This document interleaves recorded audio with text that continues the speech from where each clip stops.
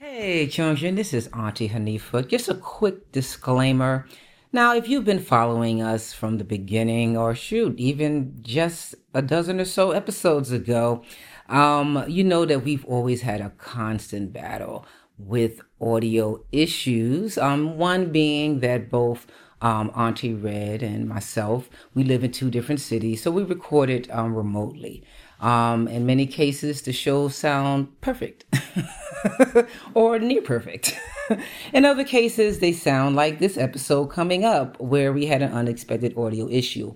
But regardless of that, we decided to still publish this episode because there are some really nice things said, and to try and record it over feel like it wouldn't capture much of what we initially did. So that's a decision that we're making.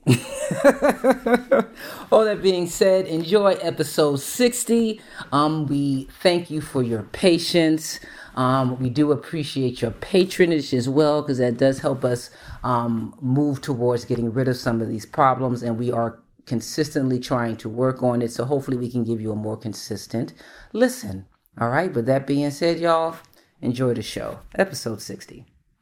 Your gay aunties. Hey, it's Red Summer. And it's Hanifa Walida. And we are your gay aunties, babies. Hey, hey. Oh my God. I barely have a voice. It's like, hi. You be screaming at them kids?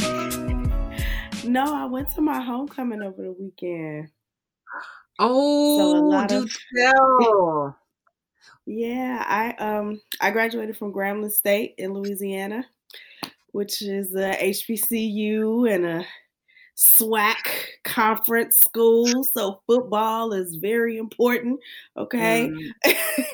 And people come from thousands of miles away from islands and other countries and across this country to come on to the Hole for homecoming. Hold on, were you in Atlanta or what home? Because I know homecoming in Louisiana. Louisiana, okay, yeah, Grambling, yeah. Because I know they had homecoming. Was it not this past weekend, but the last weekend with Spelman and Morehouse? Yeah. Yeah, sweet. I love it. So we this was my 20th anniversary of joining Delta Sigma Theta Sorority Incorporated. Yes. And so we had a lot of events. We raised money all year to give back to the school. We did donations to give like gift bags to just random students on campus, just to like get over the hump kind of gift. Like, we know when you go off to school freshman year, you got a big old trunk full of toiletries and stuff, but junior year, you don't even have toilet paper. You don't have like the essentials of adulting. Have your essentials. Maybe to wipe your ass, have soap. Right. Like ramen noodles at the very least, but y'all could cook better, but I get it. Well, we have a 24-hour cafeteria at Grambling, which is very new because we have a partnership with Magic Johnson. Yeah. Look, so they have it way better than we did. That's essential. Yeah, the cafeteria closed at 7. If you didn't eat, you wasn't eating. Yeah, so it was great. I always admire just the whole, because when I was all that being said, I admire my college story is a long and sordid story. So I always really, I'm kind of Beyonce in that way, that I always looked up to, the sororities, fraternities. Not so much that I necessarily wanted to be one, even though I have a deeper appreciation now that a lot of my friends have been like Deltas like yourself for however how long, and I kind of follow you and what you do with them. But so I have a better appreciation for it, but definitely artistically, oh my God. It's it's like one of the 4 cornerstones of Black artistic expression is HBCU. Bands and the dancers and the music and oh my God. Right. So our band actually went to Coachella with Beyonce this year, and we had a partnership with Adidas So it was like all Adidas theme. Adidas was there doing like they called it a maker's lab. So they were making or designing your Adidas Gremlin shirt like while you were standing there. Like it was a lot of stuff. I didn't get one of those. VT was there giving out Gremlin shirts. Do they get breaks on them sneakers? How much them sneakers cost? I don't know about the sneakers. I know that they were giving the shirts away for free. So okay. You could get your shirt made there. But you know, once they said we were with Adidas, all the black people at Grambling went out and bought Adidas. So I'm sorry. I thought you were saying they made a sneaker for it. Okay. Yeah, no, they do have a sneaker for us for Bayou Classic, which is Thanksgiving weekend. So that's in New Orleans. That's a big game in New Orleans. Sweet. So I'm not going to that because I barely made it through last weekend. I know. See, you sound like I should be sounding, and I'm good though. Right. We recording this late night, you know what I'm saying? So, right, we're usually early rise, wild down time. So when I was on the way out there, I was in the airport. I had a long delay because of the storms on the East Coast. Oh yeah. So I was stuck in the airport for like 7 hours, and I watched that Byron Allen interview. Woo! Yeah, I saw a clip of it on the Breakfast Club, right? Yeah, I watched the whole thing. Blew my wig back. Yeah, man. And I heard about this story peripherally. You know what I mean? Like I didn't really know what it was about. I knew he was taking Comcast to court, but I didn't do my due diligence at the time. And so, listening to this excerpt of the interview where he is breaking, first of all, and we all know that we all probably have Comcast and probably hate Comcast, or maybe it's also called still Comcast. I know I have a very tumultuous relationship with Comcast. Right now. Now I really have issues with Comcast, but you can help me explain this if I'm missing something.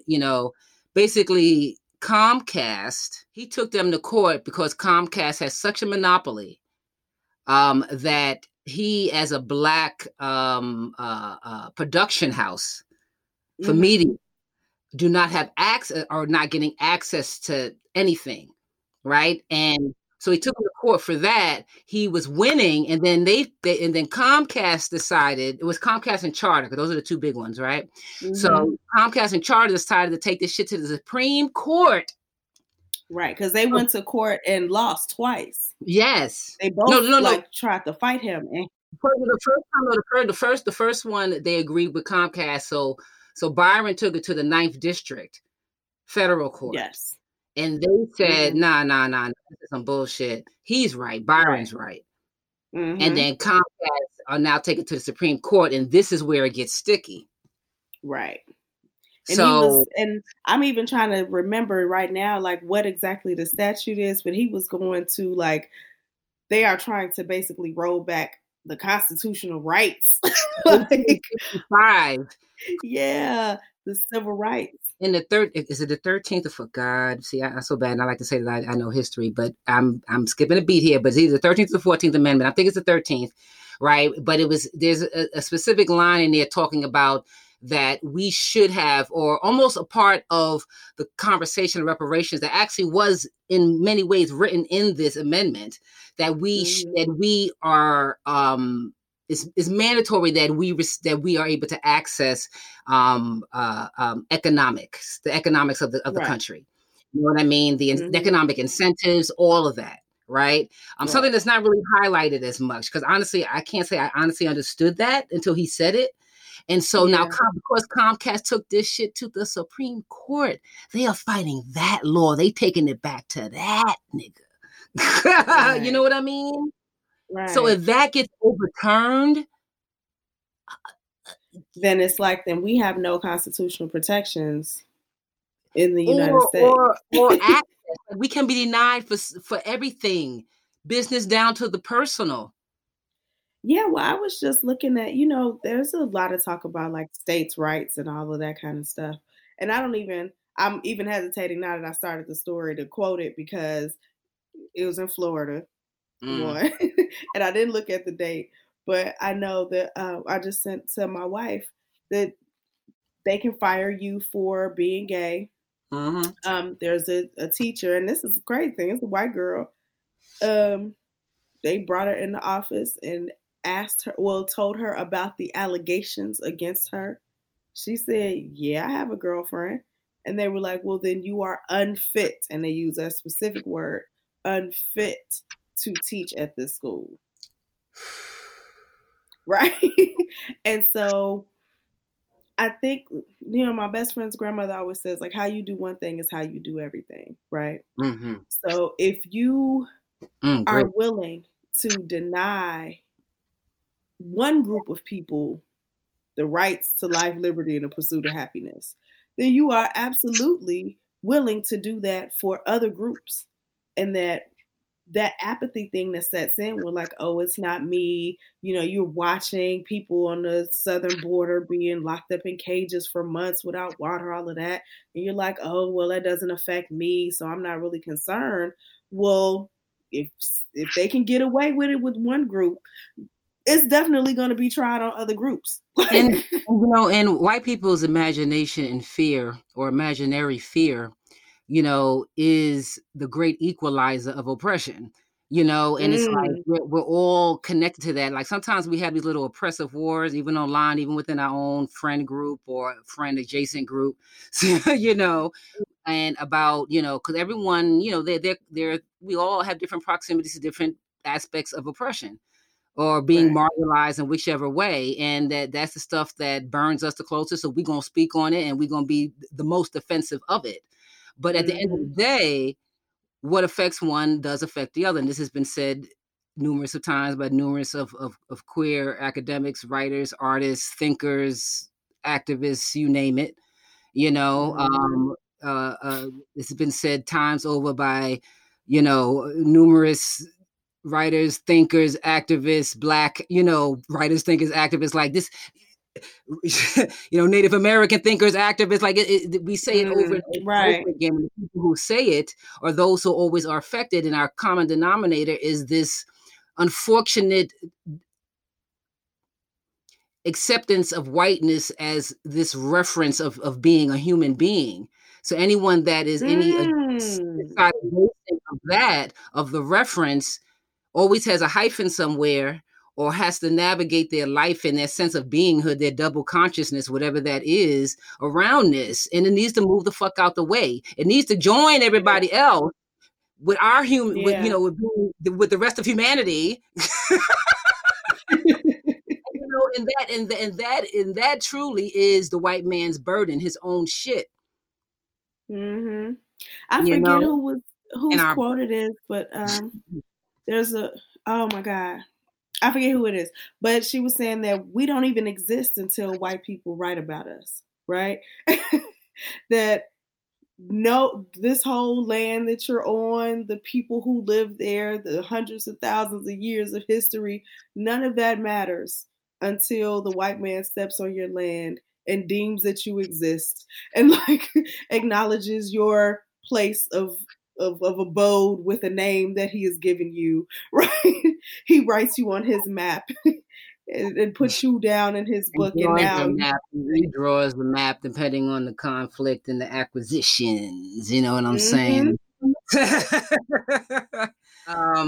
But so just I think we're just talking about that what Byron Allen is doing. If you're not aware, become aware. It is mandatory actually at this point, just to really stay close to this story, because all the stuff that we go through, loved ones, children, peers, all the stuff that we go through, one thing that we kind of take for granted is this core sense of our Americanness. And that at the end of the day, there is some buffer of protection, even if that is us taking it to the streets. But when they start fucking with the books, when they start fucking with the Constitution, and there's nothing down on paper that's going to back you up, that you can lean on to fight for, to reference. Mm-hmm. Then we're talking about a way of life that is going to be foreign to all of us. I don't care what generation or what background you're talking about. Okay, mm-hmm. If you're alive today, you probably have not experienced this unless you are incredibly, you are the senior of the seniors with a capital S. You still here, bless you. No, seriously, bless you. And if you're able, you have a sound mind and can hear my voice, please talk to anyone that is anything your junior. Okay? But for real, y'all, just keep close to this story. That's what we're saying. And, actually, you know what? Actually, I'll just bring this up, and then I know we're going to our letter. I posted something on Instagram, and it kind of speaks to this. It was an excerpt of a larger conversation with Obama, and people have been kind of sharing it, whatever. And people take different mm-hmm. excerpts, and people don't edit shit how they're going to edit it. But the excerpt I put up, he's talking. He basically was critiquing cancel culture and saying that it wasn't. Essentially, he was saying that it wasn't real activism. That you can type something, it goes out, and you get the endorphin rush. See that. Like mm-hmm. I told. Yeah, exactly. And I simply said, does anybody have any thoughts? And and some folks had some thoughts, and the initial reaction, was literally one person was kind of curt and was like, old, dismissive, and out of touch. And I was like, ooh. I was like, oh, what's that mean?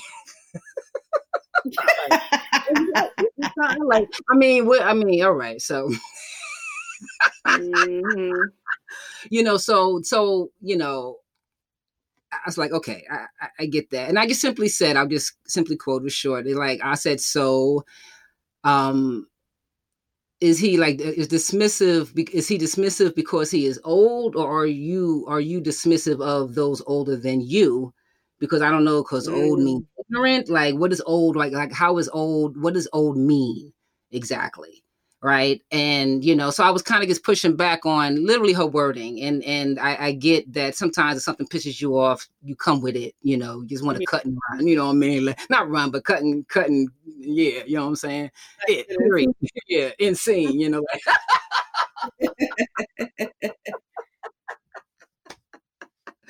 But we did go, another person actually chimed in, and there was different kind of opinions. Some parents saying that really cancel culture doesn't really exist because people aren't truly canceled. Like do they really lose their job, or rather are they able to recover their lives, if you will? Well, I mean, honestly, thank goodness. Mm-hmm. Their lives, wherever the fuck they are, because we want healthy people in the world. Right. I want to publicly thank Kanye West for not coming to my school this weekend. I know he's been showing up in random HBCUs. Doing a sermon? Yes, doing the Sunday service. And I know we're on the BET list and all of that, but please go on down to Southern with it. Have a great time. Thank you for not coming to Grambling. Okay. What made you bring him up? Because talking about cancel culture, everybody was like, oh, Kanye's out of it. Kanye's out of it. He becomes a Christian and now becomes, right. Here's the one thing, like Kanye's a whole different situation. It's one thing. It's one thing where you grab something that some flipping shit somebody said when they were less educated than they are in the present day, and you lock them down on that shit. That sometimes someone will say something in the present that you simply disagree with. You don't agree with their perspective. Okay, which I think is what's going on with Obama, right? His choice, it can be his choice of words, whatever, right? But that's the thing with excerpts and snippets, that's exactly what the fuck they are. We really do lack context. And honestly, the ultimate context is face-to-face. I always say that all the people we throw shit at, if you are face-to-face with someone, you change your whole shit up on how you communicate with somebody. Right. You know what I'm saying? And you really feel them. You know what I'm saying? It's like, anyway, okay, I digress. But, but that kind of, what was it, the other third thing? I'm sorry, sweetie. What the fuck? I wanted to keep my train of thought. I had a point. Anyway, all right. So the different, how people get canceled out, right? And then it was another one we just talked. You just brought up the fucking point. Kanye? Yeah. And then the people who are consistent, right? Oh, yeah. And you have like people who are consistent. And then we also informed that he does have mental health issues that he is open, he talks about, yeah. And so it's like, I'm not going to cancel him out. I'm just going to hold him from a distance because, the artist in me sees, because his way to communicate is through his art. Yeah. Other than being on the pulpit. But, But he preach though. Huh? Preach, my understanding, because I haven't been to a Sunday service. I mean, but people are citing some quotes, of course, the most, sensational quotes too. You know what I mean? Right. So he's talking at some point, and actually I just heard this joint on NPR just had some folks on talking about, the album and everything. And it was all basically just cautious Christians, and academic. Okay, well, but, and they were playing snippets from it, and I haven't heard the thing all out, but the snippets, I mean, if I can just be blunt, that shit sound whack, yo. I mean, not whack because it's Christian, whack because it just sounds like the music's whack, like the rhymes are whack. It sounds like he's new to making gospel music. Yes, he's an amazing producer, but it still is, you have to respect the genre, and you got to, really, but, I guess he's, he can dip his toe into whatever he wants to, but I'm not a Christian, but I've listened to enough gospel to know gospel that has is well learned, well lived, and true unto its. I mean, come on, it has so many layers musically, technically, culturally, like, and so he's new to it, so I hear that. Yeah. Hear it, I don't know. My wife was listening to a mix one day, like a Kanye mix. And she was, she's from DC, so they know Kanye, but not like we experienced him in Chicago. And she, just came to me just out the blue for me and was like, I see why y'all really enjoyed his music. Like, I see why he means so much to you all. So I know that this is hard for you. And I was like, thank you. Thank you for understanding me. I feel seen right now, okay? And I had done a blog post last album project that he had out. And I was just like, hey, I know you all are excited that Kanye has a new album out. I just want to warn you, this is not for you. Like, if you are planning on seeing the old Kanye, he's gone. And he is making music for his new friends and like getting accepted into his new community. And he's done with y'all. And we've seen that. Yeah, we've seen that time and time again, I don't know what to say. I don't know how to help you, but yeah, I just want to let you know that's done. And so I think I consider the Christian thing a stunt. That's just personally because I know that, Black people can always depend on the support of the Christians. If they say the right phrases and do the right things, and all is forgiven, and then you gotta get a hug in court, right? But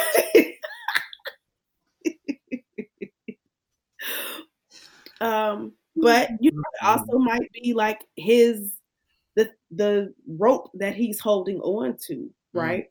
Survival. It might be the thing that, like, the last. And he's an egomaniac, right? So the last. He may be a megalomaniac, but I've only met. But the way that he can be accepted in society, right? This is where he gets his love, and so he's gonna go full throttle into that. So I'm just, I don't know. That's the maniac part. Going full throttle. But listen. But I see the artist in him that because he lives through his art. Mm-hmm. Whatever he's living at the moment is going to be expressed directly into his art. Right. I respect that, with any artist that, has the ability to do that, or that's their mode of operation. Well, that's all artists for the most part. But but someone like him that literally can just, I want to do this, boom, Right. Not another one, but someone who does it much better. Why I like her journey better. Let's say like that. I more appreciate her journey and how she puts all of that happens to her in her life into the art that she creates from her life. I much prefer it over Kanye, pound for pound. Okay? What do we think about what's the sister that sang at the inauguration? Oh, Trump? The black girl, yeah. Crystal, what's her name? Chrisette Michelle. Crystal Michelle. Chrisette, yes. Chrisette, yeah, it was something on Crystal. Yeah, Chrisette Michelle. And she has not been able to recover. Well, see, that's the thing. And that's a little mini mania that happens when you're in the industry, period. Mm-hmm. When they approached her, she went into her head thinking that, well, maybe this is an opportunity to, well, as she said, to a bridge. But if you had somebody in your corner say, listen, for real, you probably was like maybe the 149th person they called. Mm-hmm. You know what I mean? They just want to get a nigga on stage. Right. And you need to know that's what that is. Now, what's your answer? Yeah. You know what I mean? And she thought she was closer up on the rankings or the calls, so it's a And I heard they didn't pay her. Oh, you know what? That's not that they didn't pay her at all, but like maybe but she lost. She gained nothing and lost everything. Right. Because that was a line that was like, nah. You overstepped your understanding of your power and your reach. Mm-hmm. So anyway, it's a shame because I thought she was talented, and she is talented. Yeah, she is talented. And maybe over time, a new generation will discover her in a well, no, not that. Maybe discover her on an old playlist. Well, maybe not that. That's nothing permanent. We'll see how people are discovered. Right. A couple of generations down. Mm-hmm. The babies are like 2 years old right now, because they hear the future is here. Millennials. Right. Anyway, yeah. So, yeah. Okay. Yeah. All right. Cool. We digress. I don't know. Right. Because we'll keep this going, but we can't keep it going too long because we have a letter. Oh yeah, just to wrap it up. Yeah. So it was a nice little conversation. And people are going to roll. We were just saying that activism comes in many shapes and forms. Do what you can. But the more of us that can get in closer proximity to the issue, the better. Yeah, absolutely. Okay? All right. You're so good at the wrap up. I'm trying. I'm really trying to learn. This is a process. We got a letter. Well, before we, y'all, we got this letter. We love letters from y'all, but we always can use more because we just love diving into your lives. It's just kind of yummy. This is like Auntie candy for us. Kind of facts, right? You know what I'm saying? Yeah, it works out the spirit and it, calories. Yes. Okay. Anyway, we don't have a name for this letter, so I can say C. C. Like the first part of the email. Okay. All right. C. Okay. and it yeah, correct. All right. So the name of the letter is called "Controlling Change." Mm-hmm. Now, but before we dive into this, C's pretty to the point. But we're going to call letters like this, Auntie, can you tell me about the universe? It'll be, because, the questions are meaty. Like each question could be an episode, in my opinion. Yeah. We're going to take it and do as much as we can. But I do appreciate that they're all centered around the idea of control. As a nice modifier. Yeah. Okay. Gotcha. Let's hit it. You got it, girl. Okay. So, dear gay aunties, this is not really a letter per se, but a series of questions and I don't have answers. I'm wondering how you both navigate change and control in your own lives. When did you all know you were done with any one thing or the other? Or with any one thing or I don't know what I'm doing. Oh, okay. So when did you know you were done with anyone or thing that no longer serves you and you walked away? So when were you done with anyone or done with anything and you walked away? Got it. Okay. My constant struggle to maintain control or lose control and let the story write itself. When there is no longer growth in the atmosphere, I'm still fearful to lose control. If it was work, when did you leave? If it was a person, how long did it take to end it? If it was a place, how long before you moved? If it was a mindset, how did you change it? If it was trauma, how did you bury it? Jesus Christ. Right? So I even want to just kind of stop and just kind of. This is the meditation, honey. Woo. Yes. This is. Right, we're just fanning ourselves. Fanning, honey. Clutching pearls.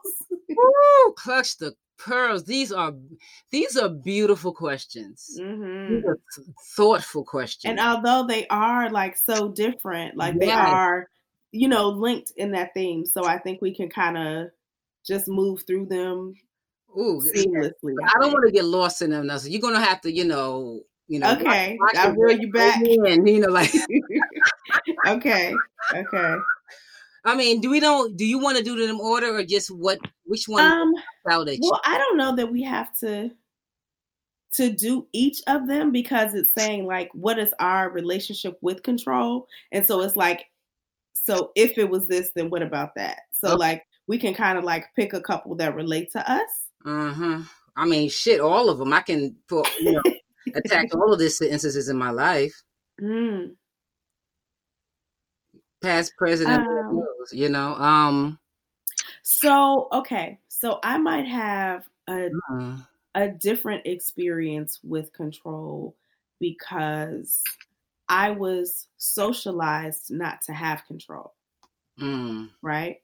So being socialized as a Black girl, a Black Muslim girl, as a femme in the relationship, I was taught for a long time that I had to submit, right? It's a big word that goes around a lot, right? But that like my life, my experiences in the world had to be filtered through somebody else in order to be valid, right? So if I just made a decision on my own, it's like, well, did you check in with your partner, with your, whoever it was at the time, with your parents before that? Like, I didn't really experience autonomy until I was with a woman, I'll say. But by then it was after I had like married a man that I didn't really want to marry because he wanted to marry me. And I didn't feel like I really could say no when somebody proposes, like, yes, Wow. Sure. Right. I didn't want to have children right away, but it was really just like, you don't? Who doesn't want to have children? Wow, that's weird. And I was like, oh, well, I mean, I was just saying not right now, maybe like next week. Right. And so it was all of these things that was like, you don't really think that, like, what you really think is this. And I was like, oh, okay. So like, once I was able to like kind of break out of that, like kind of just really tap into what I felt like was rebellion against a lot of those things, that I was able to find any sense of autonomy. Like, what do I really want to eat right now? I don't know. You know what I'm saying? I've always been like, I don't know. What do you want to eat? Right.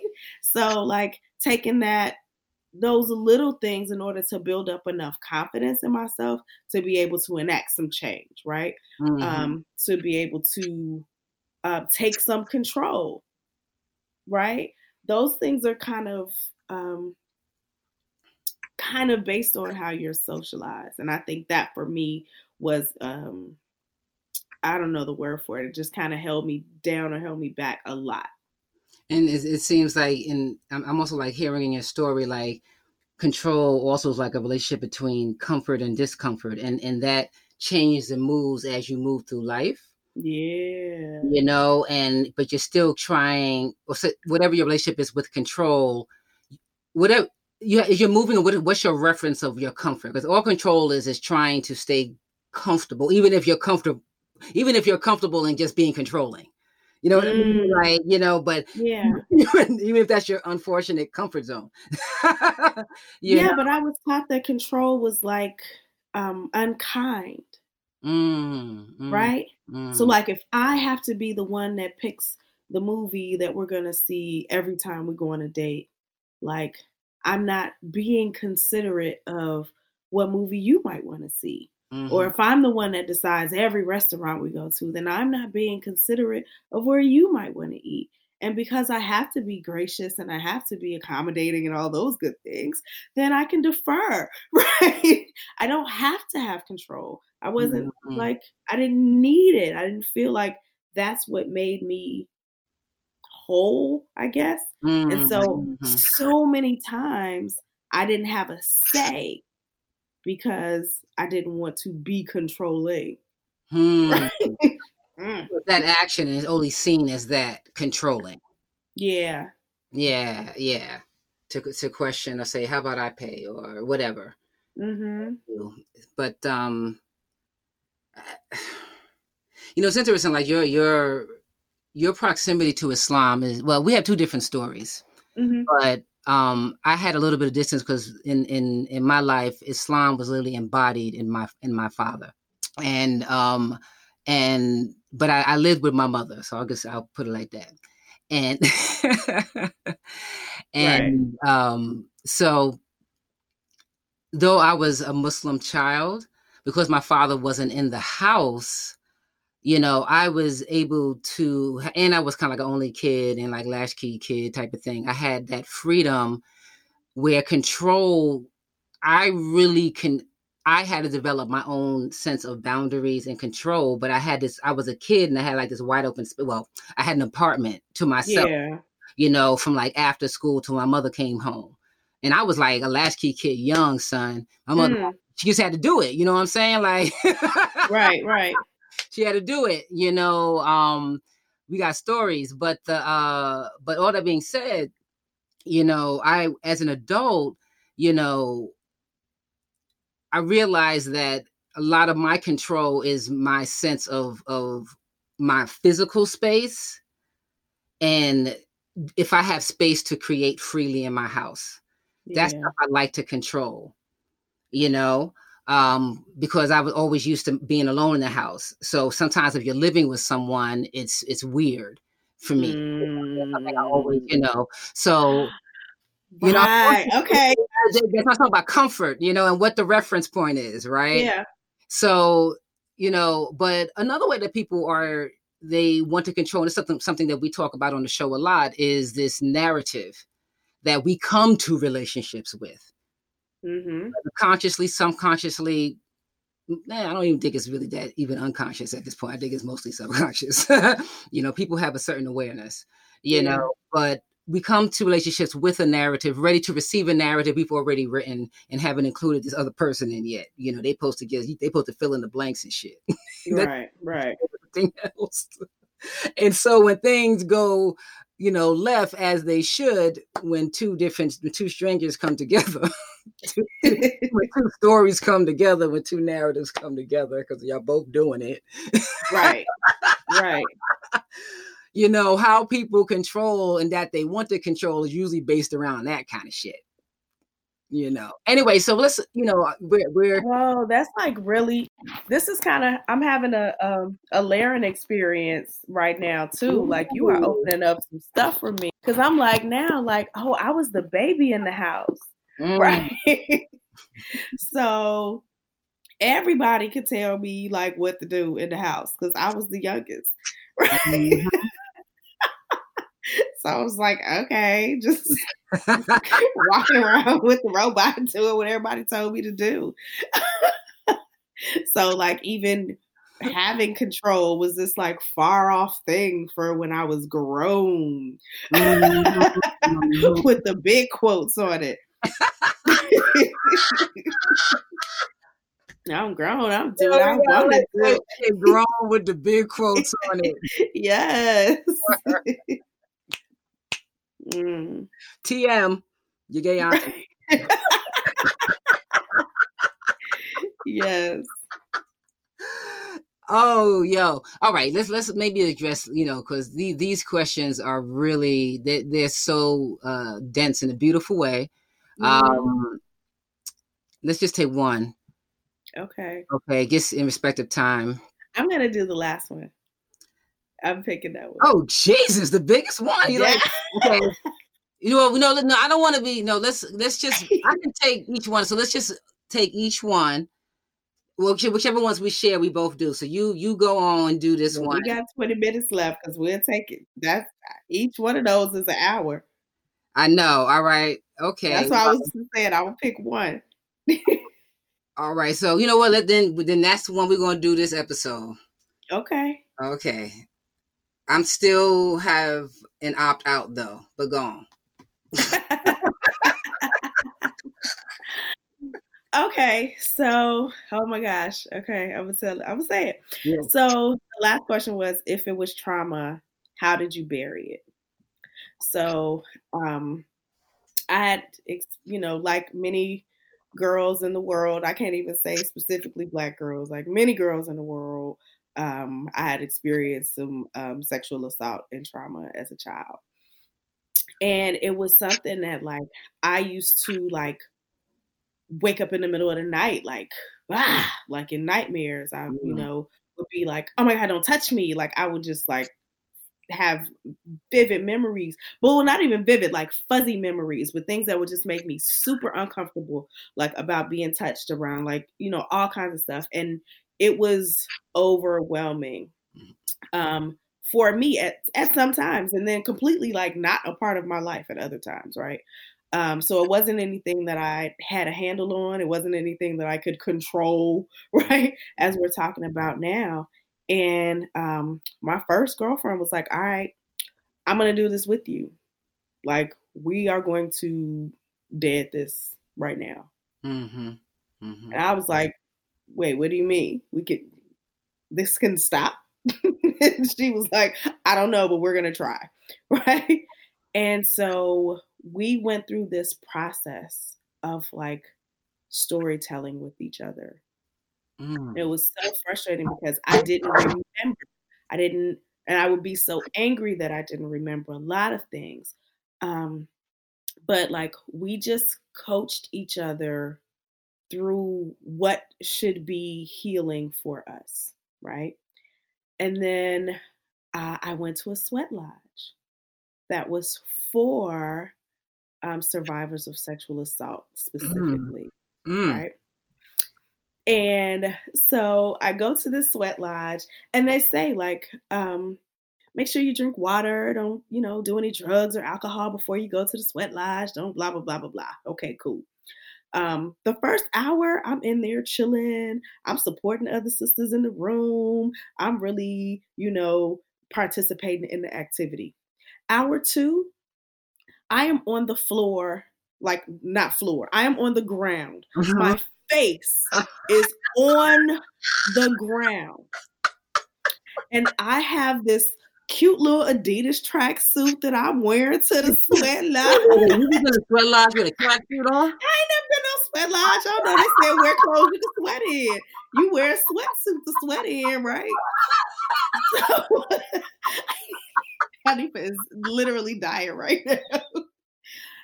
Hour 2, I'm almost near the coals. Like my face, there's like an edge where the floor and the wall of the sweat lodge meet, and my nose is pressed into this crack. Like I'm literally like losing all of it. But I'm losing it, right?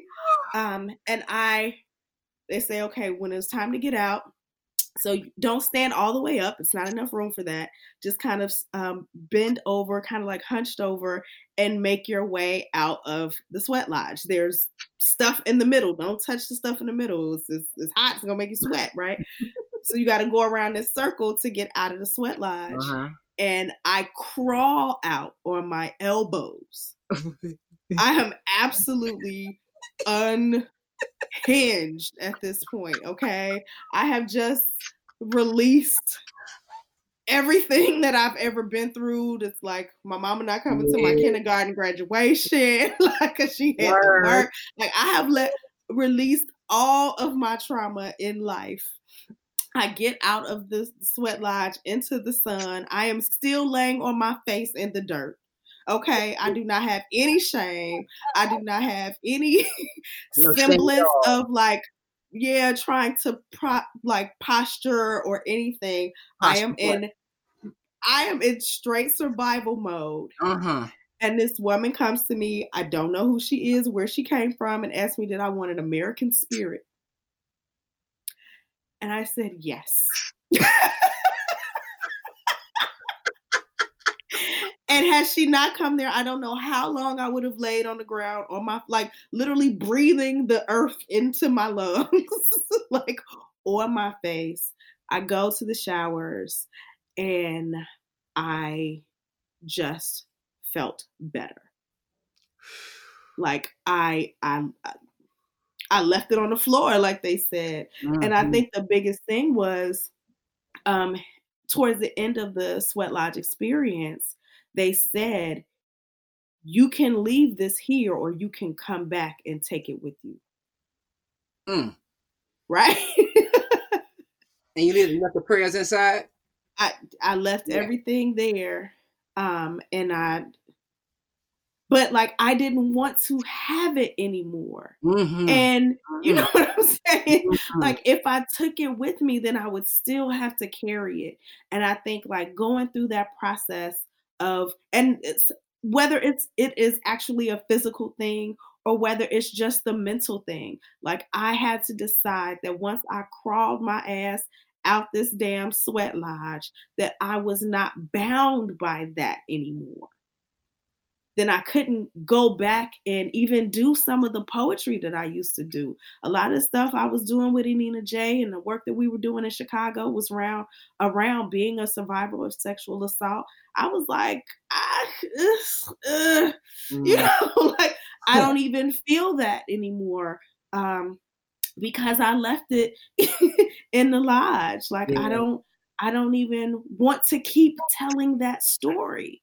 Like, I don't even know how I feel about being in the survivor kind of mode. Like, that motherfucker couldn't kill me. Mm. You know what I'm saying?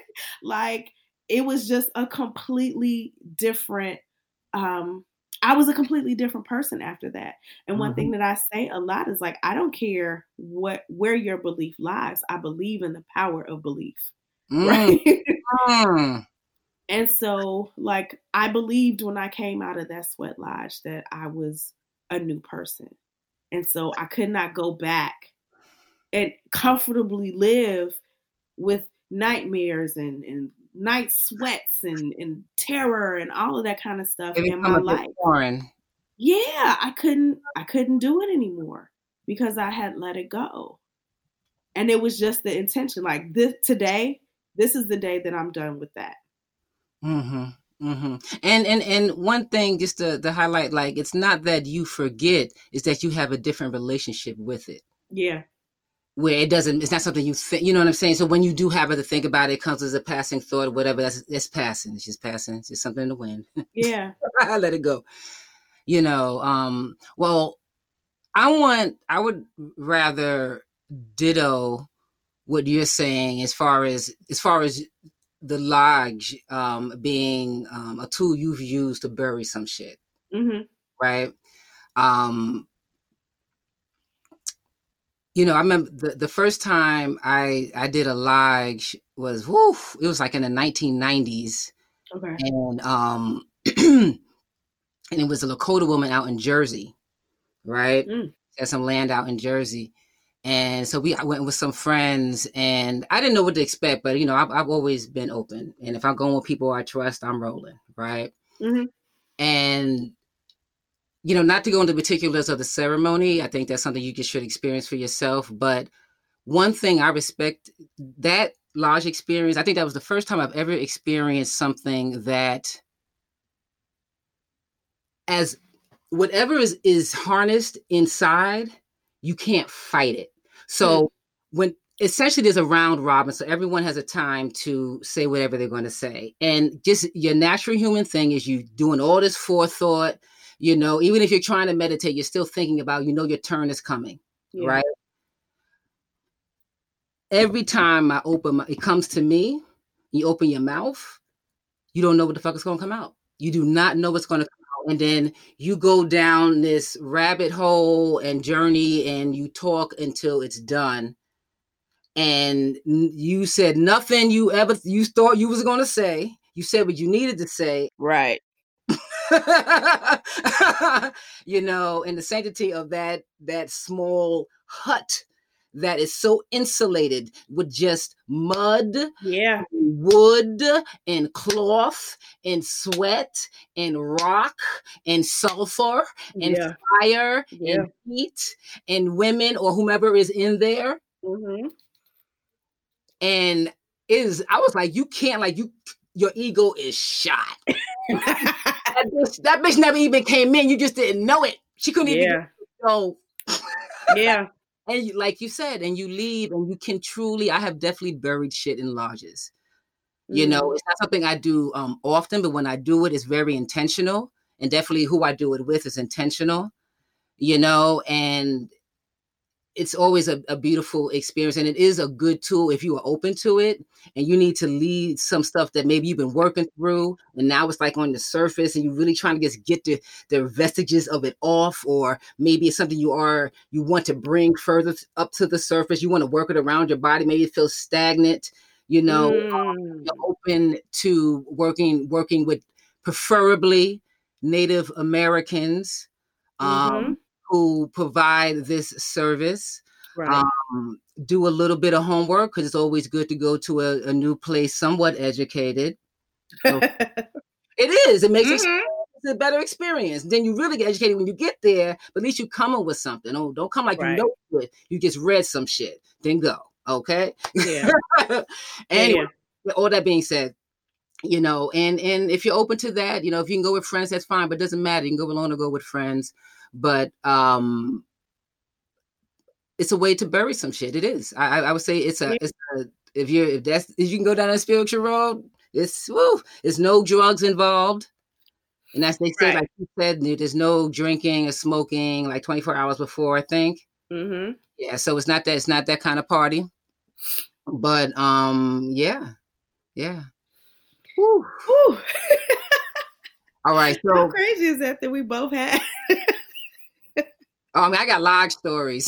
They're all blessings. Yeah. One time, I guess on the thing. One time, I accidentally, I don't know, I made like 2 little prayer ribbons, but then I only used one, and I forgot I tied another one around my neck and completely forgot about it. Went through the lodge and took that bad boy home. I ain't even gonna say it on the show. I had this dream, girl, this nightmare. I remember that shit vividly to this day, son. I was like, no. I woke up and I realized I had that shit still around my neck. I said, I brought some shit home. I brought some shit home, honey. Yeah. Somebody else's shit, maybe. I don't know. But but that's a funny story for another time. But yeah. So see, that's to answer one of your questions. And I think maybe we'll revisit your letter. This is a go-to and we don't got no letters. Yeah. And it's funny you said that. I actually was thinking that. I was like, we need to do a part 2 and like kind of unpack some of the other things. I want to kind of process my own experience around having and releasing control, gifting control, even. Like there's a lot. There's layers in this. Yeah. It's like control to be defined, because it is truly your perspective. It's an individual thing. Yeah.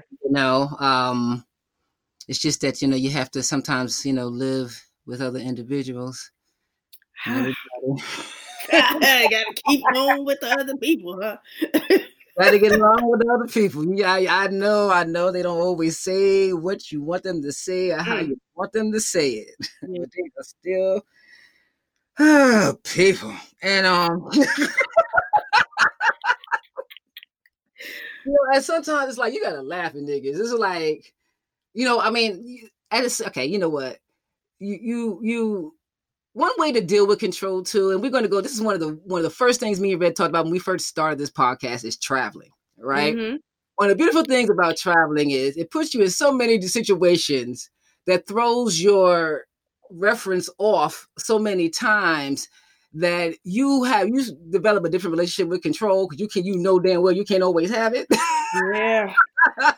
Because you are going to be outnumbered politically. Gender. I'm thinking of really kind of big ass shit, but I'm thinking about, even more nuanced ways. You're going to be like, you are going to be challenged where you're going to have to acquiesce. Mm-hmm. And just like, okay, I can choose to be mad at these niggas or see this shit as a motherfucking circus. I've done that. Whoa, come on. Thinking about I'm upset by this situation that I cannot control because I'm surrounded by these fucking idiots. Mm-hmm. All these people who are annoying me, or these rocking just fucking with me right now. Yeah.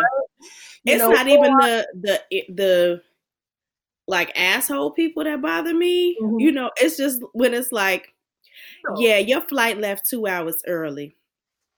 Wait, I'm sorry, what? What would you like us to do? What? Bring the plane back. What do you mean?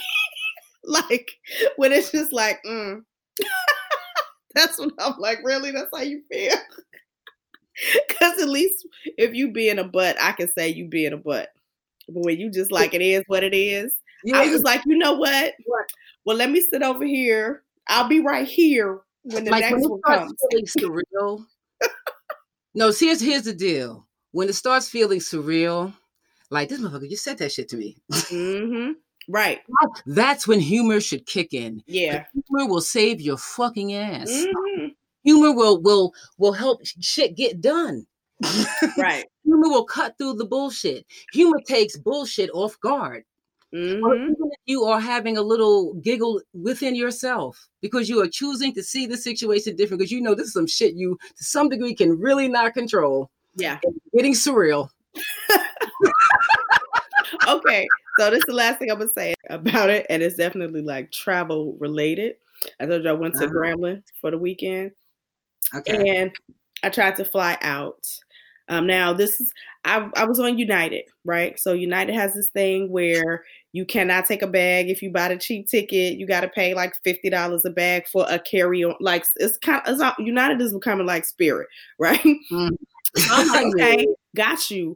I'm going to pack for my whole weekend in my purse. Watch me, okay? You don't know the skills that I have. So I did. I packed my whole weekend with all the celebration stuff. It had 2 outfits I didn't even get to wear in my purse, shoes included. Poop. Okay, so they make you come to the counter because they want to see that you don't have a bag. So you can't like check in, 24 hours early, none of that, right? All right, bet. Mm-hmm. I go check in, fine. I try to come back out of this little town, Monroe, Louisiana. Now, Monroe is a very, very small airport. The person who's checking you in at the desk is also the person that's putting your bags on the plane in the back. Okay? Okay. I'm standing there waiting to get on, waiting to get seen and get my boarding pass. And the woman just goes in the back. Like, cause now we're in a conversation. I'm trying to get on this flight. She's going to let me know if it's working out, blah, blah, blah. She just goes away. And then she comes back after she goes to put the bags on the plane and was like, oh yeah, you can't get on that plane. There was no conversation before. She didn't, whatever. She didn't. Wait, you put your joint on the plane? No, already? I have my bag. Right. Okay. She goes to put everybody else's bags on the plane and then just comes back. And I was just standing there like I'd already sent in my rental car, like dropped it off in the little kiosk, little box thing. So I can't get back in my car. I was just sitting there like, wait, so what now?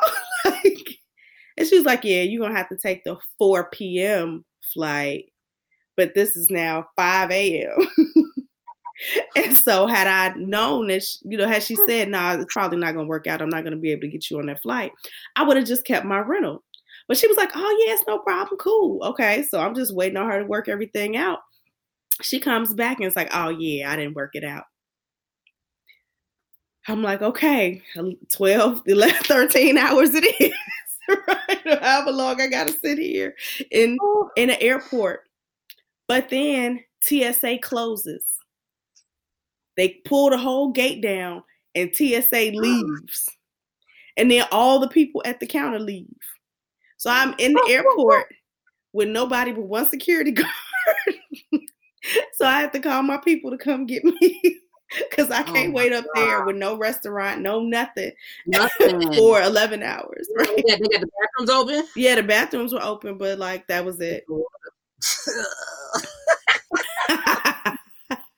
That's one of those situations where I was just like, all right, I give up. Yeah. I let it go. Like, it's nothing I can do. There's nobody even here for me to yell at. Right? Exactly. And when you are practiced in respecting when you do not have control. Yes. Mm-hmm. My quick story, and I promise to be quick. Okay. Right? And it's an airport. Only because I got airport. We all got airport stories. Yes. All right. So there was a time I was touring in Turkey on like on a regular basis, right? And it was after a really long tour, and it was time to go the fuck. Yeah.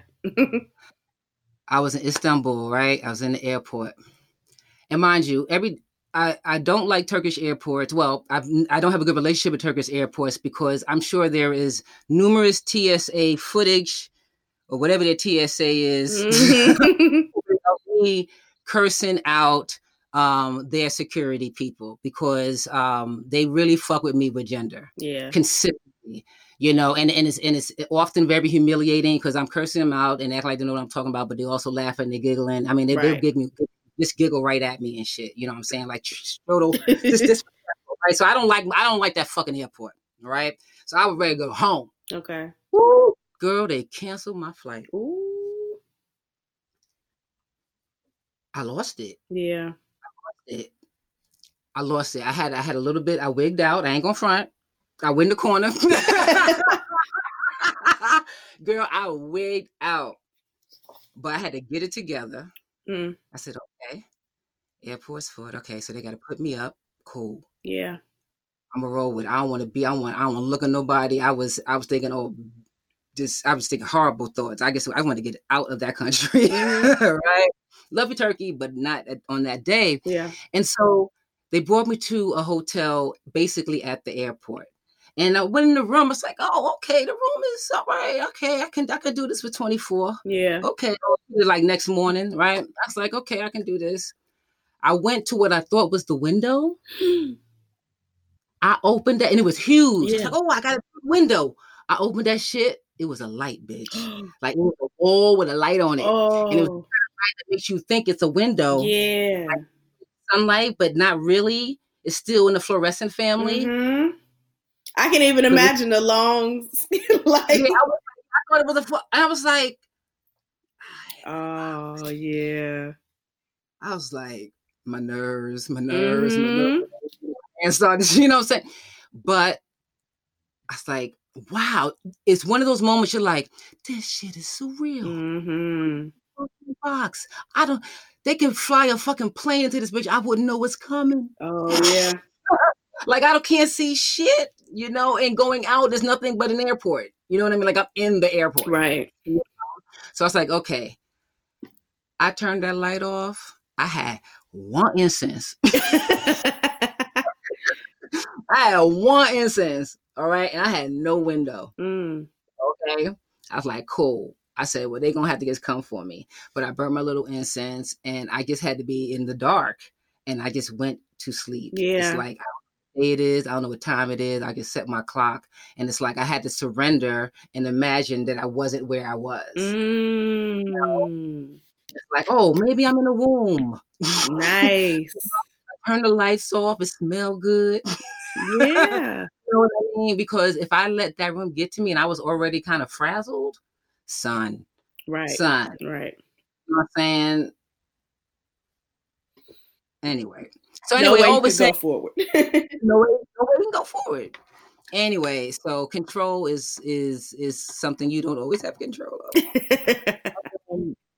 But one of the tools you can use is sweat lodges. If maybe I'm sure there's some people we can call. Give us a minute though, but we'll put it up. Hopefully by the time the show's up, we'll put up at least a contact somewhere in these United States that you can go, and hopefully if you're near it, you'll actually go if you feel you need it. Yeah. All right. I think I can find the person I did mine with as well. Yeah, I gotta make a couple of calls, but we'll find a couple of. I mean, I know someone offhand, but I mean, we'll make a couple of calls and we'll put up what we know. Okay. Mm-hmm. Yes. Well, thank you. Yes, thank you. Thank you for beautifully written questions, and just and I'm just love the modification of control. Mm-hmm. So. Yeah. I didn't even read the second half of the letter, so if we do a part 2. I don't read anything after the questions. And what if? Oh gosh. Right. So we'll start from the questions and go down if we get to do a part 2. Okay. Yeah. Well.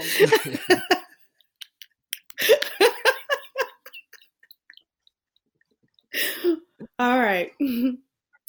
Well, if you have a letter that is detailed questions that you want to ask, or a list of questions that you would like to ask, do not feel shy. We your aunties. We the ones that you can go and talk to about whatever's going on in your life. If you have questions about love or relationships or the people. All the people that you have to come in contact with. Yes, career, work, your art. We will work through all of those things with you because that's what aunties do. So just send us a letter, an email at yourgayaunties@gmail.com, or you can reach out to us on Instagram at yourgayaunties. You can also support the show on Patreon. Is that / Is that, I don't know. Patreon.com. Your Gay Aunties. The slash. Right. And yeah, and whatever that you are is on your spirit to share, we would love that and accept that gift from you. You can also be a Sunday brunch patron for just $10 a month. You can see the show instead of just hearing it. Like we just did with Stacey Ann Chin, who was our second Sunday brunch guest. That was so amazing. Yes, it was. And we have more planned for you, right? So you can participate in that as well, and you get it 3 days before everybody else gets it. And I know you like being exclusive, so you might as well go on ahead and come to brunch with your aunties. Sell it. Yes, and then you can see all the things that we do in the background while we're recording. Because, a lot of stuff I'm making faces and doing stuff that you all don't get to, you don't get to experience when you're just listening. So with that. Oh, yeah. Oh, so with that being said, I started off, you started off. You did. And so with that, I am Red Summer. And I am Hanifa Walida. And we are your gay aunties. Aunties. Bye, loves. Bye, y'all.